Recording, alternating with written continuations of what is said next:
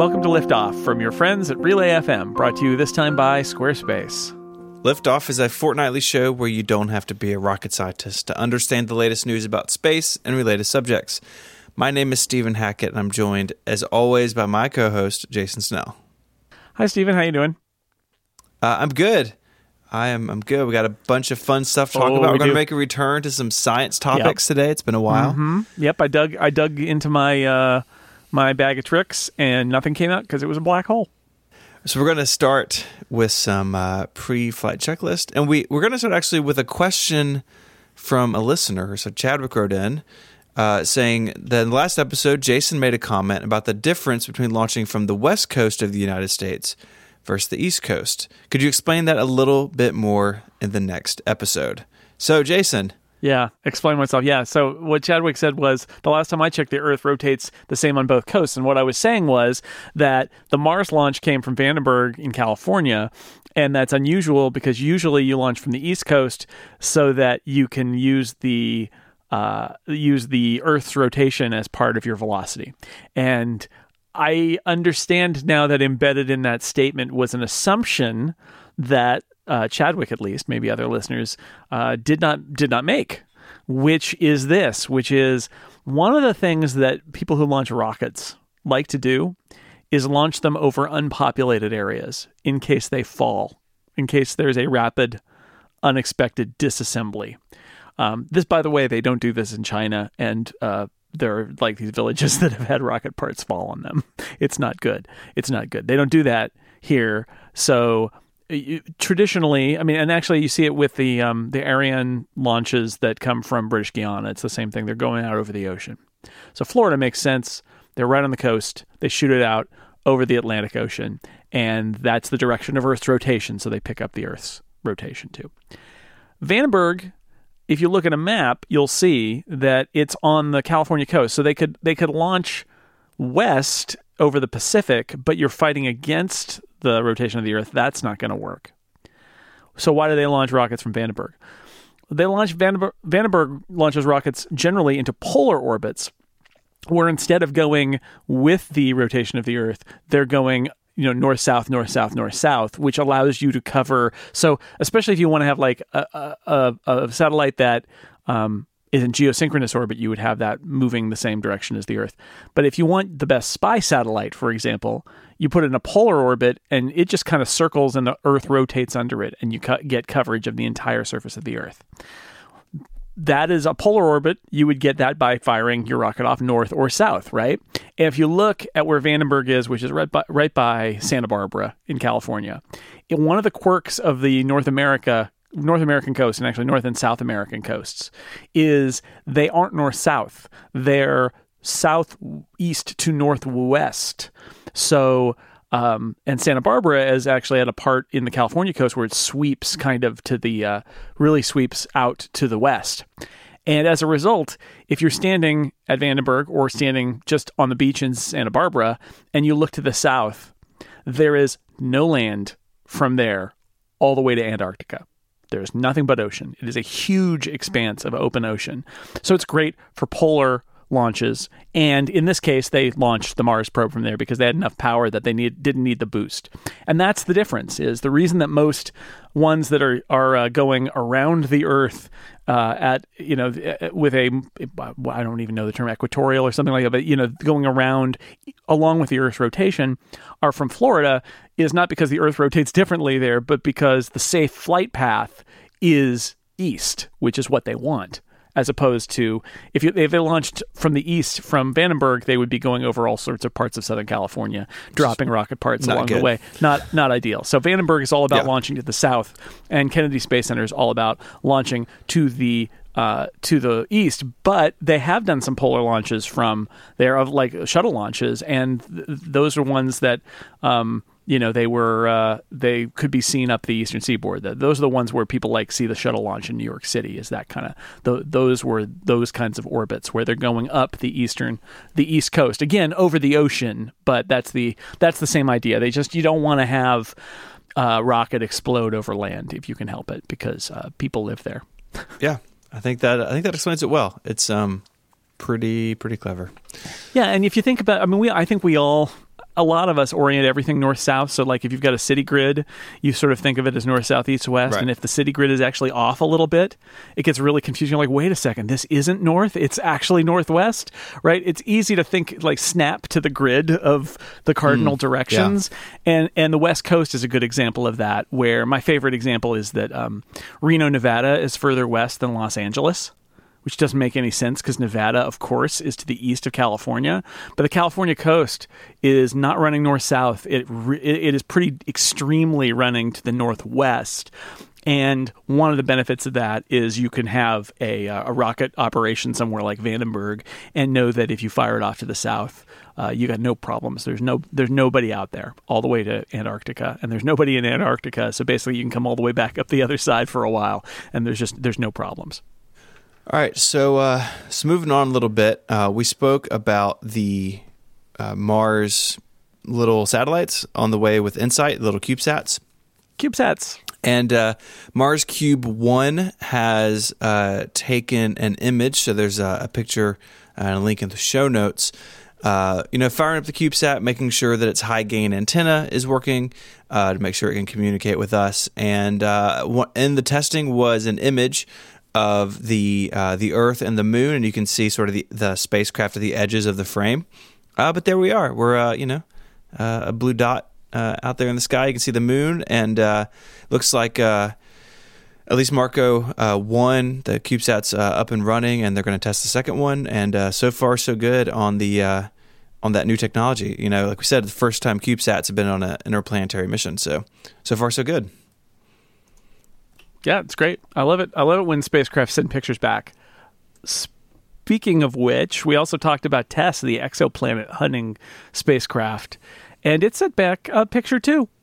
Yeah, so this is it's a picture of just a small section of the sky that TESS will be able to cover. It's one thing we talked about TESS, that its field of view is very wide, and this is like 1/400th of the amount of sky that it will be able to see. But in this little snapshot, something like 200,000 stars, and the image is really incredible. And it to me, like, it just speaks of the scale that TESS is looking at, right? That it is looking at so much sky in hunt of its exoplanets that it's really a huge field. It's kind of incredible, actually, that they can monitor such a wide area over so much time. But so we're 2 for 2 on spacecraft, I guess, phoning home with their first images. Yeah, I like it. It's good that they're out there. TESS has still got a little time to get in the right spot, and it's got to loop around the moon and stuff like that. But it's first light, right? Mm-hmm. It's taking pictures. It's good stuff. Yeah, and that should be fully operational sometime next month. I think it has the last burn on May 30th. So we're going to be talking about TESS again. I think over the summer. And lastly, in pre-flight checklist, we wanted to mention Tom Wolfe, of course, the writer and journalist. He's well known in our circles for being the author of The Right Stuff. But if you look at his history of being a writer, extremely long list of works. Everything from things like The Right Stuff, which is kind of considered like new journalism. So it's long form, in-depth work. Sort of maybe blurring the lines between like pure, like what you and I learned in school, like objective journalism, with something a little bit closer to like feature writing, novels, all sorts of stuff. Really an impressive decades-long career in writing. But he passed away last week at the age of 88. So we just wanted to not let that go by without commenting.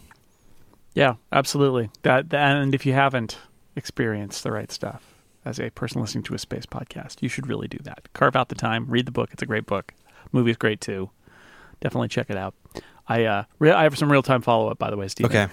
The Moon Loop by TESS was actually a few days ago. It was May 17th. So they've already done their closest pass on the moon, and they're just kind of nestling now. Doing some nesting, just getting into that final little detailed orbit to start science in June. So we want to get settled in. Anyway, good job, TESS. Yeah, that's right. But the moon thing already happened. We're already there. Okay, that brings us to perhaps the most exciting segment to be found on Liftoff ever. other than the moon draft, perhaps. Maybe. And that's something, drum roll, we like to call SLS segment. Space Launch System segment explaining geopolitics, mechanical systems, engineering achievements, news, and trivia. SLS segment. Woo. Man, you gotta kind of take a nap after naming it. I know, that's right. We'll be back to the SLS segment after these words from our sponsor. So the news here this week with SLS is a recent element acceptance review. So this is one of many, many documents and schedules that look at all the various systems and components of SLS being built all around the country, in some cases all around the world, and looking at how they're going to integrate. So the concern at this point is the core stage, which is now due to be completed at the end of May 2019, which may make the December 2019 date for EM1, which is still the date NASA is talking about, may make that a little bit tricky. And here's why. So when you look at a big project like this, I'm going to slip into my old project management hat for a second.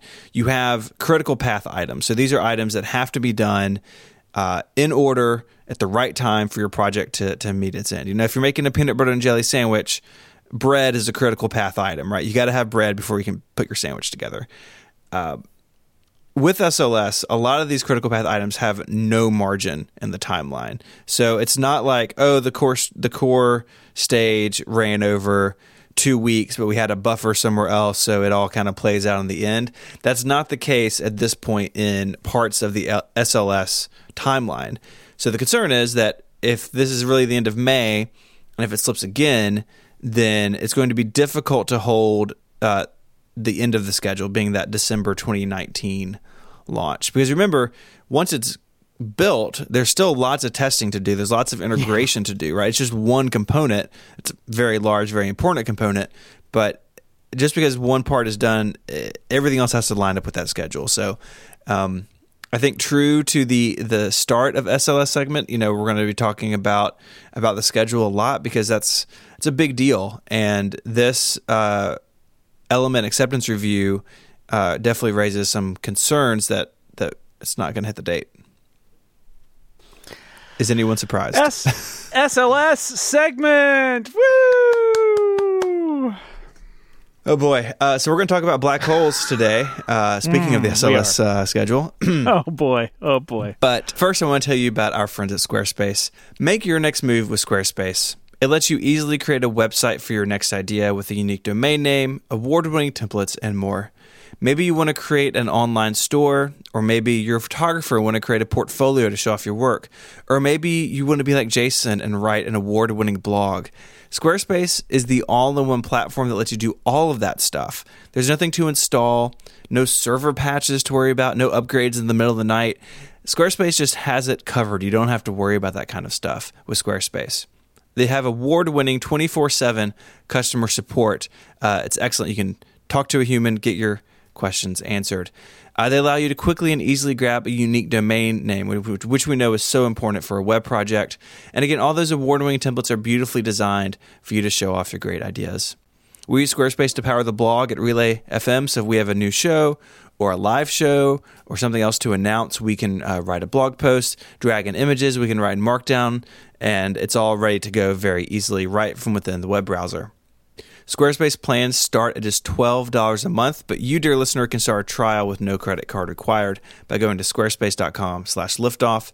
When you do decide to sign up, use the offer code LIFTOFF to get 10% off your first purchase of a website or domain and show your support for this show. Once again, that's squarespace.com/liftoff, the offer code LIFTOFF to get 10% off your first purchase. We thank Squarespace for their support. Squarespace, make your next move, make your next website. Are we going to fall into a black hole? I mean, I hope not. If we do, No, I don't it's know not how good. the Don't. podcast could escape. I don't know if I don't know the escape velocity of an MP3. Yeah, what is the speed of podcasts? I don't know.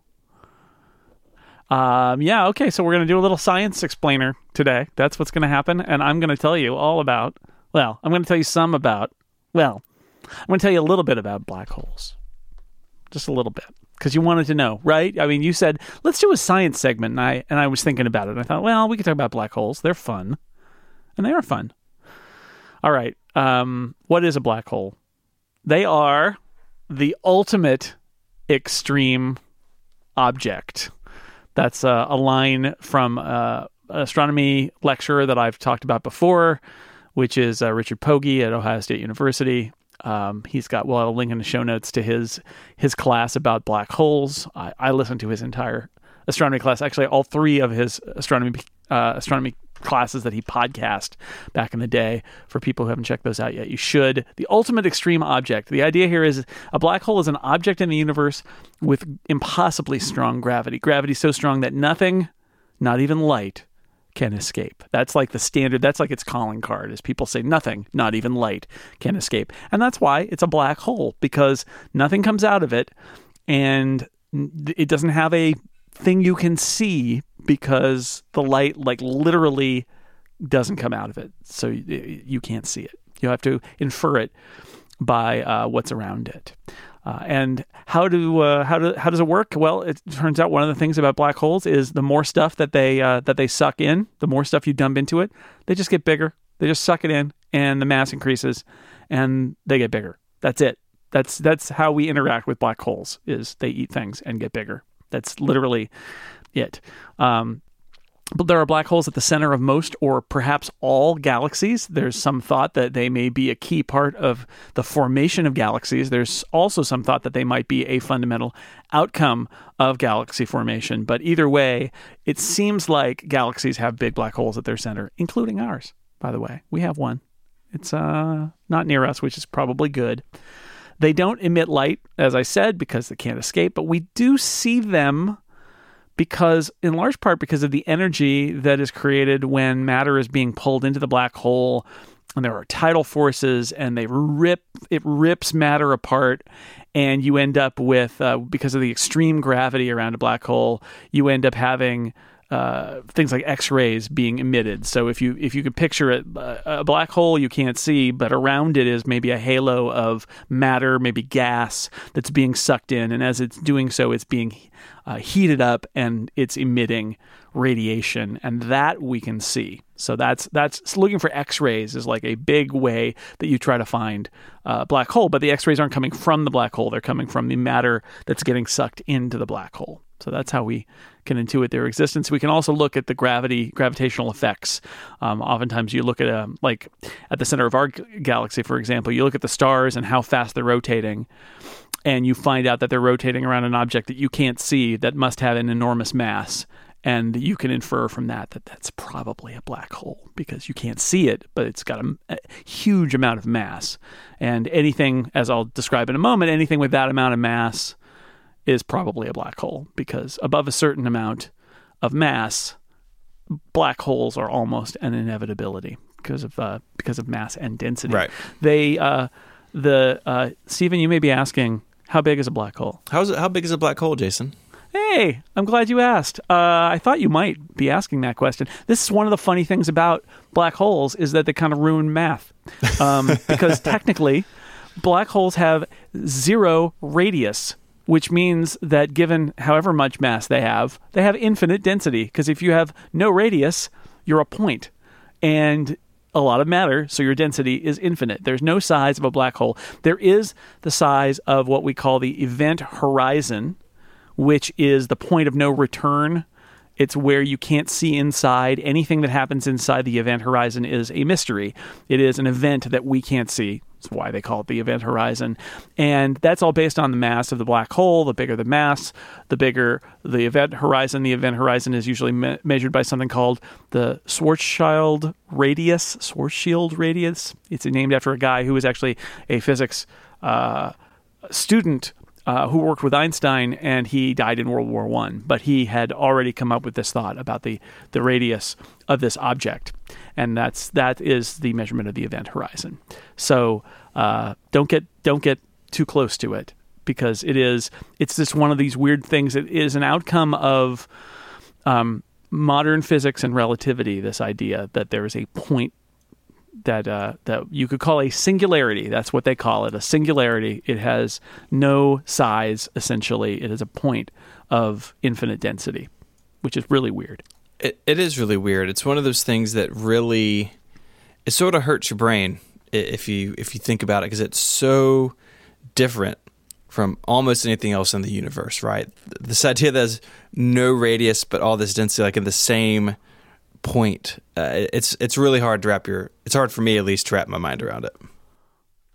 Yeah, I mean, it doesn't fall like so many things in advanced physics, especially in involving relativity and quantum mechanics. The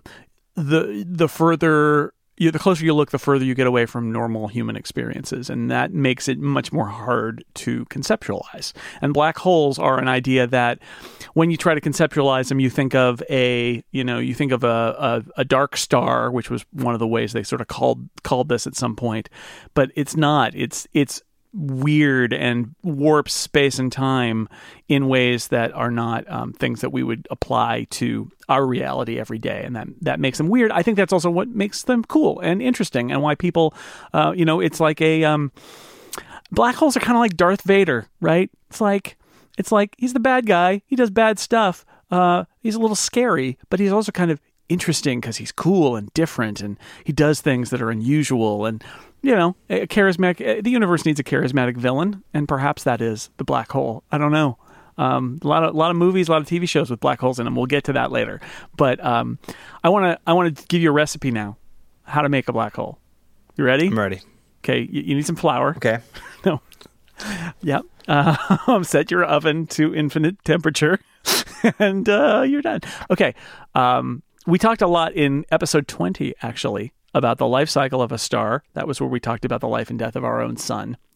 And if you think about, I love this. This is one of my favorite subjects in all of science, which is how stars form, the lives they lead, and then how they die. And I mentioned a few episodes ago how a space probe had built its own Hertzsprung-Russell diagram, which is basically like where it's a chart of where the stars are in their life cycle. And this is a famous chart, but this one spacecraft had just measured just from its own measurements, it was able to build that diagram, which is pretty amazing. And that's how we track like the life cycle of a star. So low mass stars, and our sun counts. There are lots of stars much smaller than the sun. Those are the red dwarfs that we've talked about here. They can tend to be a little flary, but there are an awful lot of them, and they live a very long time, because the smaller a star is, the longer it lives, because it's able to burn cooler, so it's using its fuel less, and that means that it lasts a very, very long time. But our sun is also a low-mass star. It is not an enormous giant star. And as a result, they're on the main sequence for a long time, like our star is, and then eventually at the end of their lives, as we said in episode 20, it'll puff up and become a red giant, and then eventually it'll slough off all of its outer envelope, and what will be left at the center is sort of a core remnant, a stellar remnant called a white dwarf. Now, that's not what happens with really big stars. With really big stars, they burn hot. Like I said, the hotter they burn, and the shorter their lives. So they burn hot, live fast, die young. They're on the main sequence, and then as they die, they become a red supergiant, then a blue supergiant, and then a red supergiant again. It has all to do with what elements are being fused in the core. They're burning through all of their fuel. Then they move on to the next element, burn through all of that. It keeps on going. If they are, so at the end of this process, the question is sort of like, what is in the core? How big is that core? Not the overall star, but the core of the star. And if it's between 4 and 8 stellar masses, so 4 and 8 times the size of the mass of our star at the core, what happens is it ends up being a white dwarf. It's a little bit different composition than the white dwarf coming from our sun. It's because it's fused more elements, so it's what they call an oxygen, neon, magnesium white dwarf, but it's still a white dwarf. However, if that core is 8 stellar masses and up, I think we talked about this in episode 2. This is that really bad day, where it fuses all the way to iron, and then the iron core collapses because it collapses under its own weight. There's so much iron, and it's so dense that it collapses entirely, and you get a supernova. And that's where it goes all the way down to what is left at the end after the massive outpouring of energy is a neutron star, which is this really weird object that it's so dense that the only thing that's holding it up is it's no longer the iron, sort of the nuclear force holding the iron. It is now what's called the neutron degeneracy pressure, which is this super weird thing that's not widely understood, like exactly what a neutron star looks like on its insides, but that's enough to hold it. And so then it becomes this ultra dense neutron star. However, if that neutron star, in other words, that core, is itself more than 3 or 4 solar masses, what happens? And the answer is it's still too big. It's blown off everything else. It used to be an 8, 9, 10, 12, 15 solar mass star. Blew all that off. Still got 3 or 4 solar masses. It's too big for the neutron degeneracy pressure, easy to say, to keep it afloat. It's still too dense. And at that point, something very weird happens, which is there's nothing left to stop it from collapsing. There is no force acting on that can keep it from collapsing all the way down to a single point of zero radius and infinite density, and that is a black hole. That's it. That's it. Like literally, there's no other force left in the universe to keep it a shape. And instead at that point, it is a black hole. That's not the only necessarily kind of black hole that's out there. Of course, black holes can swallow other matter. They can merge. Different black holes can merge together. We've seen that actually with the gravitational waves. Mm-hmm. We've seen neutron star collisions. We've seen black hole mergers. Those are things that we can see with gravitational waves, so we know that they're out there. But there is also this theory, at least, that there are things called primordial black holes. And the idea there is at the very early parts of the universe, when energy and pressure were completely unlike they were in the rest of the lifetime of the universe. It's possible that black holes could have formed then too, but there's not so much evidence for primordial black holes as for the usual kind, which is just a star got really big and it blew up, and the core that remained was so dense that it was able to it had a runaway collapse all the way to this infinite point, which again is very hard to picture. It is hard to picture, and it, like we said earlier, everything about these is weird. Like the thing that really sort of blows my mind if you stop and think about it is that they still have normal mass. So if you took our solar system and you replaced our sun with a black hole of 1 solar mass, yes, we would all freeze to death, but the planets would basically keep orbiting where they are. They're not getting pulled in. They're staying put because the mass is the same if you make it the 1 solar mass size. Yeah, 1 solar mass is 1 solar mass. So it would basically be the same, and all the planets would keep orbiting, but now it would be very cold because there'd be a black hole, and so it wouldn't be radiating on us. But we would all still be there because beyond a certain very limited radius around the black hole, things are kind of normal in terms of gravity. Gravity still works the way it does. Now, there are some weird points. I mentioned the Schwarzschild radius. If you're inside 3 times that radius, you can't have a stable orbit. Every orbit, unless you are firing an engine, will take you into the black hole. There's no such thing as just we're in a stable orbit inside that. But the Schwarzschild radius is not. These are small objects. Event horizon. If you consider the event horizon, it's not particularly big, even on a large black hole. Like again, the black hole itself is a 0 radius, but there is the Schwarzschild radius, which you can use to figure out the event horizon. A black hole with 1.5 solar masses would have a Schwarzschild radius of about 4.5 kilometers.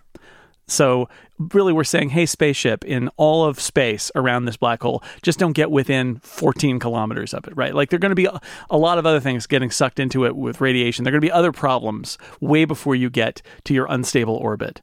And if you're really snuggled up close, 1.5 Schwarzschild radii away, there's a really fun phenomenon where if you shine a light, the photons will orbit the black hole. They won't go out. They'll just orbit. They'll be in a sort of a steady state. They can't escape, so they kind of go in just orbit around the black hole, which would also be super. There's a lot of weird stuff about black holes, is what I'm saying. A lot of super weird stuff. There is a lot of weird stuff, and including relativity. Do you like did you like Jack and Pogi has this Jack and Jill story, which is one of you is falling toward the black hole and the other one is watching. That's a pretty good story. It's very upsetting. So what happens if you fall toward a black hole? So as you fall toward a black hole, the universe around you would speed up because, again, strong gravity equals strong relativity. Things would begin to blue shift and get distorted, but from the other person's perspective. So if I'm watching Jason get pulled into a black hole, Jason is getting redshifted and is seeming to slow down. Super strange. Because it's the strong gravity is bending time and space, so there are relativistic effects the closer you get to light speed or super strong gravity. So in this case, it's the equivalent of going really fast in a spaceship as you fall to the black hole. So from your perspective, your clock is still ticking, tick, tick, tick, tick, and the universe outside, if you were looking closely, everything would seem to have sped up and blue shifted because the light is coming to you faster because they're moving faster relative to you. But from the other perspective, if you were looking at a tick, tick, tick, or in the example, the Jack and Jill example, it's like a flashlight flashing once a second. The closer you get to the black hole, that flash keeps slowing down until it's like days, weeks, months before, and then there's finally one last flash, and that's it. Technically, that last flash, if it happens as you're crossing the event horizon, would go on forever, and that you are a faint afterimage. It's a faint afterimage of yourself crossing the event horizon, extremely redshifted to the point where like light becomes radio waves. It's super redshifted forever, and that little last afterimage is all we see. If you're falling into the black hole, though, you don't notice anything, because the event horizon isn't a physical object. It's just the point of no return. So your clock is still ticking, and you're continuing to fall toward the black hole, and you pass the event horizon, and the universe kind of winks out. But you're still fine until you are ripped apart by the tidal forces of the gravity of the black hole into what Stephen Hawking called spaghettification, which is everything gets elongated, so you'd be ripped into spaghetti very quickly. And it's a tidal force, which basically means like the gravity increases so fast that if you can imagine it, if your body, your feet are pointed at the black hole, the gravity at your feet is way more than the gravity at your head, so you get pulled apart. And I don't recommend it, is what I'm saying. Don't go into black hole. Probably unpleasant. It's not a good idea. So there's no party happening beyond the event horizon, okay? It's not good what is happening there. It's the universe's ultimate VIP lounge. Yeah, and ultimately the matter that made up you falls into the singularity, and your mass is added to the singularity, and the black hole grows slightly because the more mass it eats, the bigger it gets. And you would think that would go on forever, but it's not true. Black holes, it has only recently, relatively, been discovered, are not eternal. If you look at black holes thinking about classical physics, they're really black. They never emit anything. They just stay what they are forever. But Stephen Hawking ruined everything again, as he always did, just messing things up. Because if you look at quantum mechanics, you get an explanation for this thing that has become known as Hawking radiation, which is radiation emitted by black holes. And you're saying to yourself, wait a second, how can black holes emit radiation? Because light can't escape. And it's this one way to look at it is this super weird phenomenon that I don't know if we've talked about on this show, but it's a weird phenomenon of quantum physics where there is this constantly in all of space, particles and antiparticles come into existence and annihilate themselves. They're often called virtual particles because they exist, but do they exist? Because essentially, like a proton and an antiproton appear, they annihilate each other, and then there's nothing left. And this is just like the background of space. That's weird. It's another subject for another time about why it's like that. But around black holes, gravity is so strong that you have some cases, a few, but some cases where those particle pairs will just emerge from the nature of space. One of them will get sucked into the black hole and the other one won't. And the one that gets sucked into the black hole is considered of having a negative energy. And then the one that is not is positive energy. It escapes from the black hole. And the way, if you view this from a big picture perspective, it means stuff is coming out of the black hole and the black hole is getting slightly less energetic. It is getting smaller. And I know that's really weird, but that's the idea of Hawking radiation. So it's not necessarily that the black hole is emitting its own information, and there's a lot of debates about that. There are a lot of weird esoteric things that I'm not getting into, like about whether black holes have hair or not. The hairy black hole bet that Stephen Hawking and Kip Thorne, who's a professor at Caltech, made about black holes. There's a lot of questions about how black holes behave, but this one seems to have stuck, which is basically black holes do emit radiation. The smaller the black hole, the hotter it gets. And again, we're talking about heat in just like individual particles above absolute zero. But the smaller it gets, the hotter it gets, which means, in theory, eventually every black hole in the universe will explode in a flash. And it's not a massive flash, but a flash of radiation. In fact, it's always the same amount because it's the amount emitted at the point where the black hole evaporates. So even whether you got a big black hole or a small black hole, they all just kind of keep emitting Hawking radiation over very long time scales until that last moment where the last bit is emitted in a flash and it's done. So black holes aren't forever.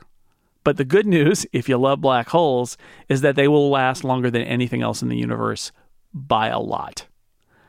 We're about 14 billion years into the history of the universe. So that's 1.4 times 10 to the 9th years. Okay? After 10 to the 12th years, which is a trillion years, there won't be any new stars being formed. Like the sort of era of star formation will be over. That's a trillion years. So that's from 10 to the 9th to 10 to the 12th. So that's a long way. Stellar mass black holes will be evaporating around like 10 to the 67 years.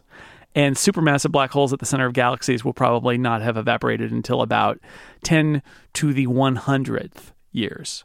So what we're saying is this is on a time scale that is essentially unimaginable. What that also means is for the vast majority, like 99.99999 lots of nines % of the life of the universe, all that will be in it essentially is black holes. And even they will slowly flash and be gone until there's nothing left. And that's the end of the universe. Yeah, I put a skull emoji in our document because that's folks. That's the end. But the idea here, that I want people to walk away from is black holes do evaporate, but it is on time scales so large that probably, unless there were very small black holes created during the very beginning of the universe, primordial black holes, there probably haven't been any black holes that have evaporated because the time scales just don't work out. It will take a very long time. Like there won't be any stars left by the time the black holes are evaporating. So a very, very long time from now. So the good news is we've basically got a trillion years left in a universe with stars. And a trillion years is a long time because we've only been doing this at all for 14 billion years. Yet another reason black holes make everyone's head hurt. Yeah, they're weird. They're weird creatures. And there are lots of, because they twist up space-time, there are lots of theories about like, well, if they spun and you entered one, you could possibly end up in a twisted bit of space-time that would lead you to a wormhole that would take you somewhere else in space-time, which it might, except then you think about it for a while and they do the math and like, or probably that's either wrong or you would die. Like there are lots of interesting stories you can spin about black holes, but the fact is that they're, as interesting as they are, they're on another level, they're really boring because what they are is just a big gravity source that eats things and you don't get them back. And that's it. That's their feature. There's a very good book. I mentioned Kip Thorne He wrote a book that I read that I like called Black Holes and Time Warps. If you want to read all about this sort of stuff, it's a good book. Check it out. There's an okay movie about this. Kip Thorne was the science advisor for Christopher Nolan's movie Interstellar, which it's kind of long. It's not perfect by any means. I liked it okay. I didn't love it. Some people really loved it. I thought it was fine.